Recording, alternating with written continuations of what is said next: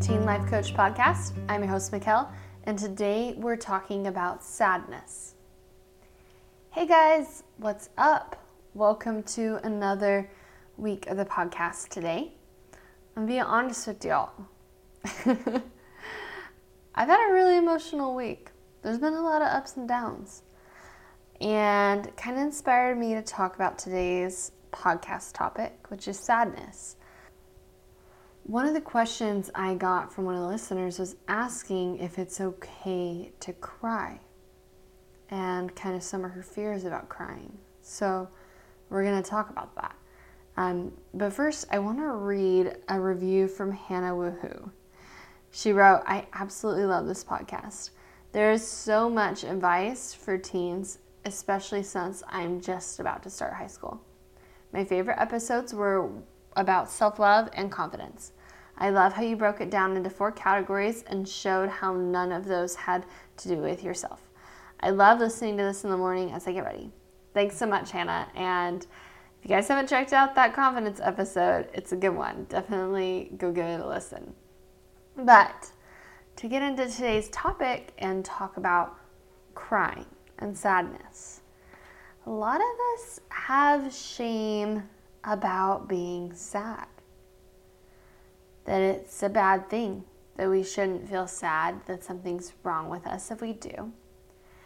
And we have this need to try to fix it. And maybe you got this message from parents or friends that, they noticed you were sad and they try to do something to hurry and make you feel better. And so we learn from a very young age that we should always be happy. That happiness is the only thing we should be experiencing, and we shouldn't be feeling any negative emotions. And if we are feeling negative emotions, that there's something wrong. We need to get something fixed. We need to change our life so we can feel better. And I want to tell you guys something a little different, which is sadness is okay. Sadness is a part of being human. And it is important because without sadness, we can't understand happiness. And you guys have heard me talk before about how 50% of the time, we're going to feel negative emotions. Without that contrast, we can't understand and appreciate the positive emotions. There wouldn't be any growth without our negative emotions.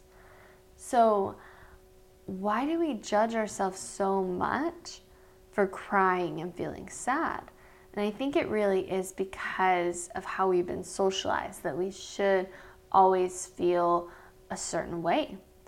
And I had an experience this week where I cried in front of someone and had so much shame around it of I shouldn't be feeling this way and I shouldn't let other people see this and I need to snap out of it. And I added all of this negativity on top of my negativity. So I had the sadness, right? I had the tears, the crying, and the all the negative emotion that was going on for me. And then I judged myself for it. I said, you shouldn't be feeling this way, and you shouldn't let other people see. And I added judgment to all the negativity I was already experiencing. So I think it's interesting with this question of, is it okay to cry? What you're probably doing when you do cry is judging yourself and saying, I shouldn't be feeling like this. I shouldn't be crying. And I think, yes, absolutely, it is okay to cry. Crying is how our body kind of just releases this pent-up emotional pressure that we've been feeling. And we just kind of have to get it out. And I think there is so much relief in giving ourselves permission to just be sad. That you are sad, and that's okay. You don't need to feel anything different from what you're feeling right now, and allowing yourself to feel sad. Because as much as we say we want to feel happy all the time, the truth is we don't. We really don't want to feel happy all the time. Because sometimes our best friend may say something like, I don't want to hang out with you anymore. And we don't want to be happy about that. We want to be sad. We want to be disappointed when things don't go as planned.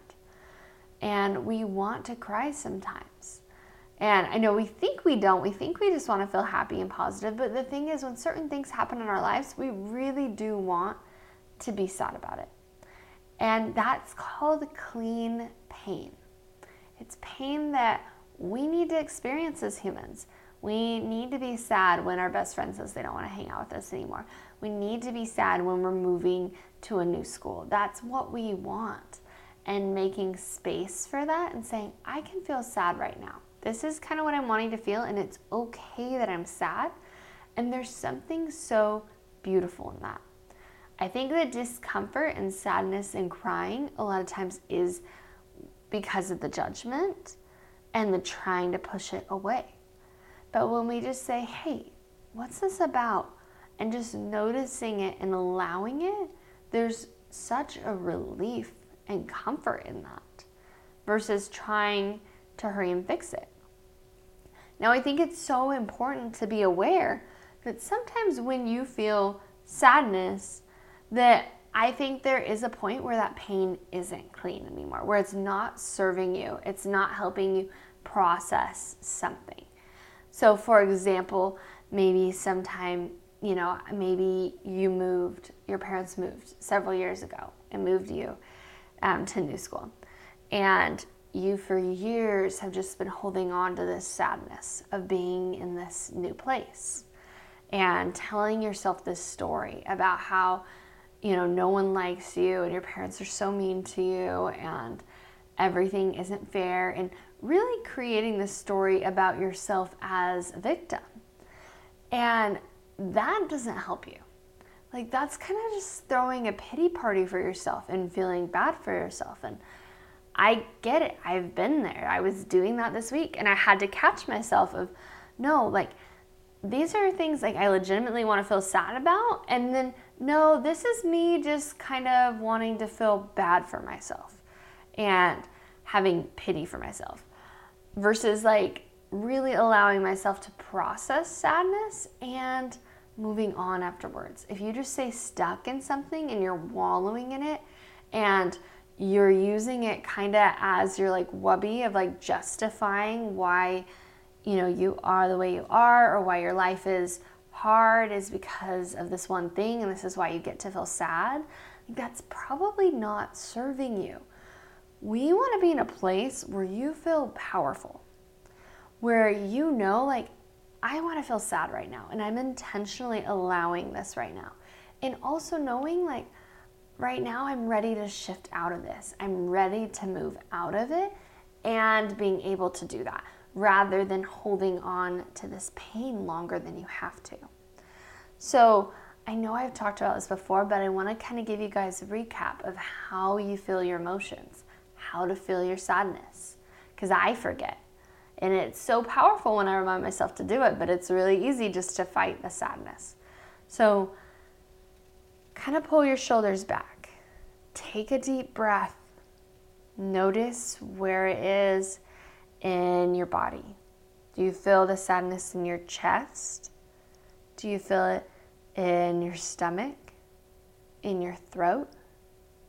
Just kind of take a scan of your body and notice what sensations come up for you. For me, it's kind of like this sinking feeling to the bottom of my stomach, and my throat feels tight.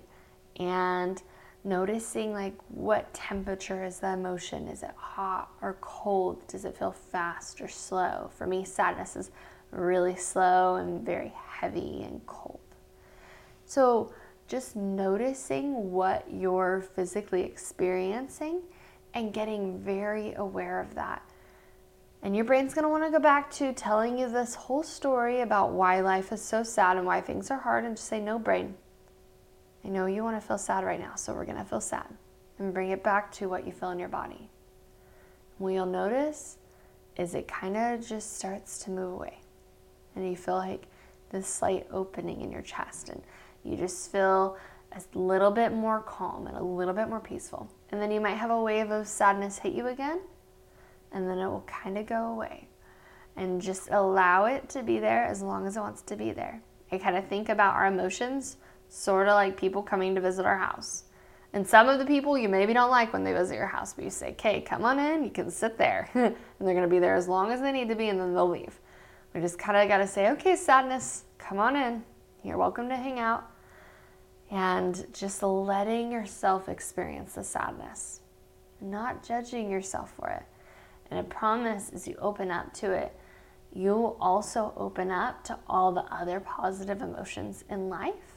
And you'll develop a better relationship with yourself because you're not going to be so afraid of your negative emotions. I used to be so afraid of feeling sad, and I would bottle it up. I feel like a lot as a teen. I would bottle up all my negative emotions, and then once a month or so, they would all come out, and I would just be crying and be really upset. And then I'd be like, okay, I'm fine, I'm good, I'm happy again, and then it would all come out again. And so, like, if you can allow yourself to process this and feel it, you'll notice you don't have these big explosions of emotions where it just feels so overwhelming because you'll know you are strong enough to be able to feel and process any emotion that comes up for you. All right, thanks so much. I'll talk to you guys next week. Bye.